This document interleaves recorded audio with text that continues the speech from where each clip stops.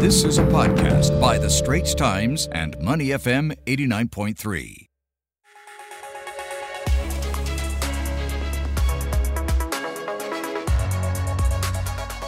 Regional Roundup with Leslie Lopez, regional correspondent with The Straits Times on Money FM 89.3.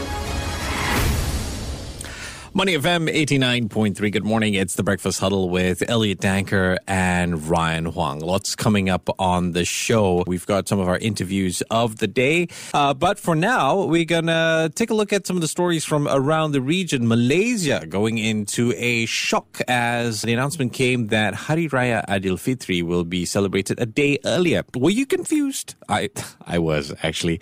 Plus, there was a record 30 candidates in a race to be Bangkok's next governor. And we'll try and get the latest on Sri Lanka's crisis. On the line with me this morning is Leslie Lopez, regional correspondent for The Straits Times. Good morning, Leslie. Good morning, Elliot. How are you doing? Not too bad, sir. It's a nice long weekend now that we're back at work, feeling a bit sluggish.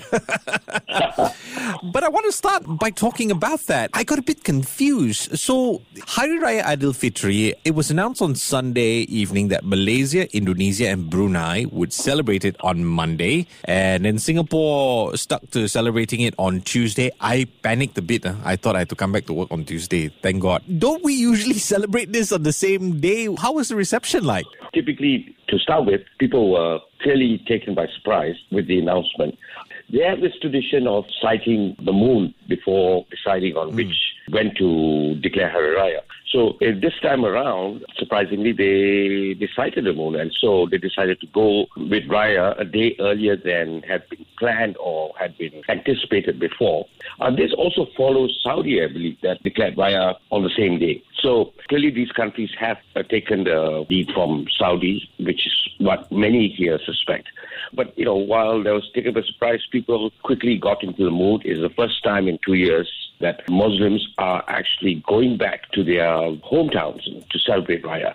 So big thing, huge celebratory mood, especially in towns outside of Kuala Lumpur, the capital, where people have returned. Massive, long queues of traffic. So we've seen typically, but I suspect this is going to go on for the rest of the week, and people will only start coming back to the city and back to work probably early next week. And I'm so happy, for my Muslim friends that they're able to celebrate. I mean, 2 years, it's been so hard. Exactly. And now this is happening. And the best part is, in Singapore, if you intended to travel to, say, I don't know, Johor, you were able to do so by taking public buses or the cross-border taxis because those services resumed. What's the reception been so far, especially in Johor? Has business picked up there? Well, it's very encouraging. Close to 280,000 travelers departed Singapore from Malaysia on Friday, which is April 29th, alone on Saturday. So clearly people are embracing this reopening very, very well. They really must be delighted that they can get to travel again, go back and do everything from getting supplies to food to allowing to play golf across the causeway. So I'm sure a lot of this is being welcomed. And clearly people in Johor Bahru, businesses have been enjoying this spike and the return of this demand, that's taking place from Singapore. So good reception, and I think people are going to start traveling. And like you pointed out, taxis, bus services, these businesses were really hit for a long time. This podcast is available on our audio app.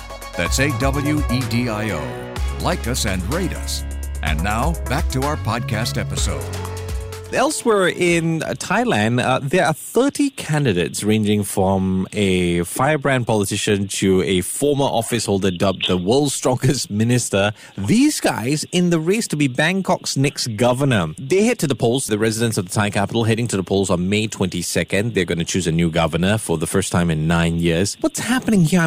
First of all, why are there so many candidates and what's the agenda? Well, Bangkok is one of the few places where they do have this gubernatorial election. They held every 4 years, but they've been suspended since the 2014 coup. I think why we're seeing so many candidates, because politics in Thailand is very fractured at this point, and people are using this gubernatorial elections basically as a testing ground, to test the mood of the public. And that's the reason why you have so many candidates. And this mood is being tested ahead of general elections, which are widely expected to be held as early as March next year.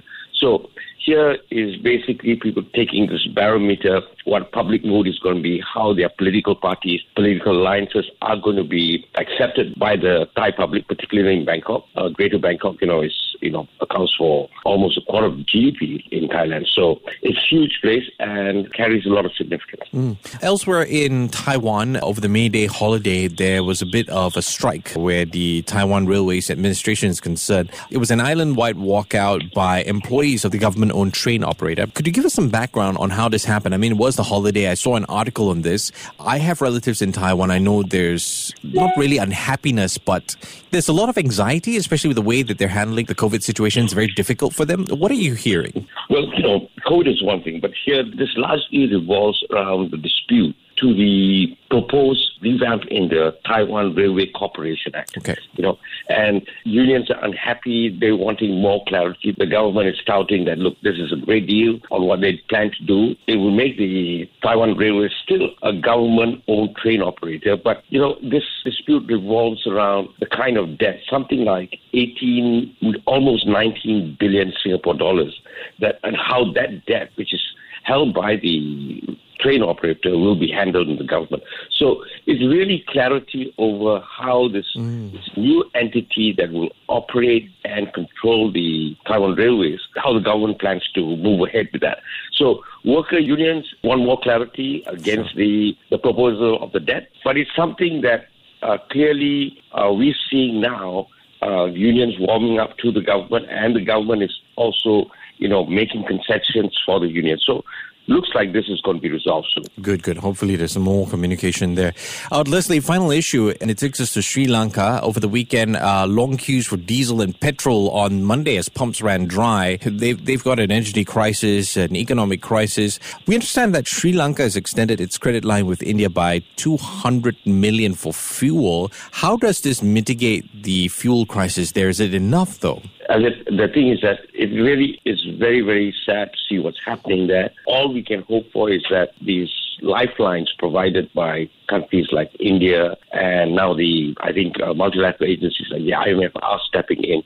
We just hope that this thing will be resolved soon. But at this point in time, the queues for fuel remain long and people are really, really unhappy. And, this hardship is just worsening in Sri Lanka. No one's seeing any real light at the end of the tunnel here. Yeah. And I think the government is really facing this paralysis, and strikes or protests seem to continue, and I don't think this is going to end anytime soon. I really hope things improve there. Leslie Lopez, regional correspondent for the Straits Times with me this morning. Leslie, appreciate your time as always. Take care and stay safe. Thank you, mate. Thanks.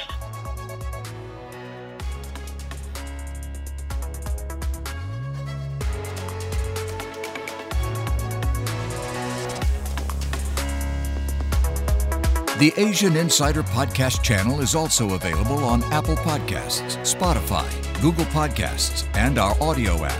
That's AWEDIO. Like us and rate us.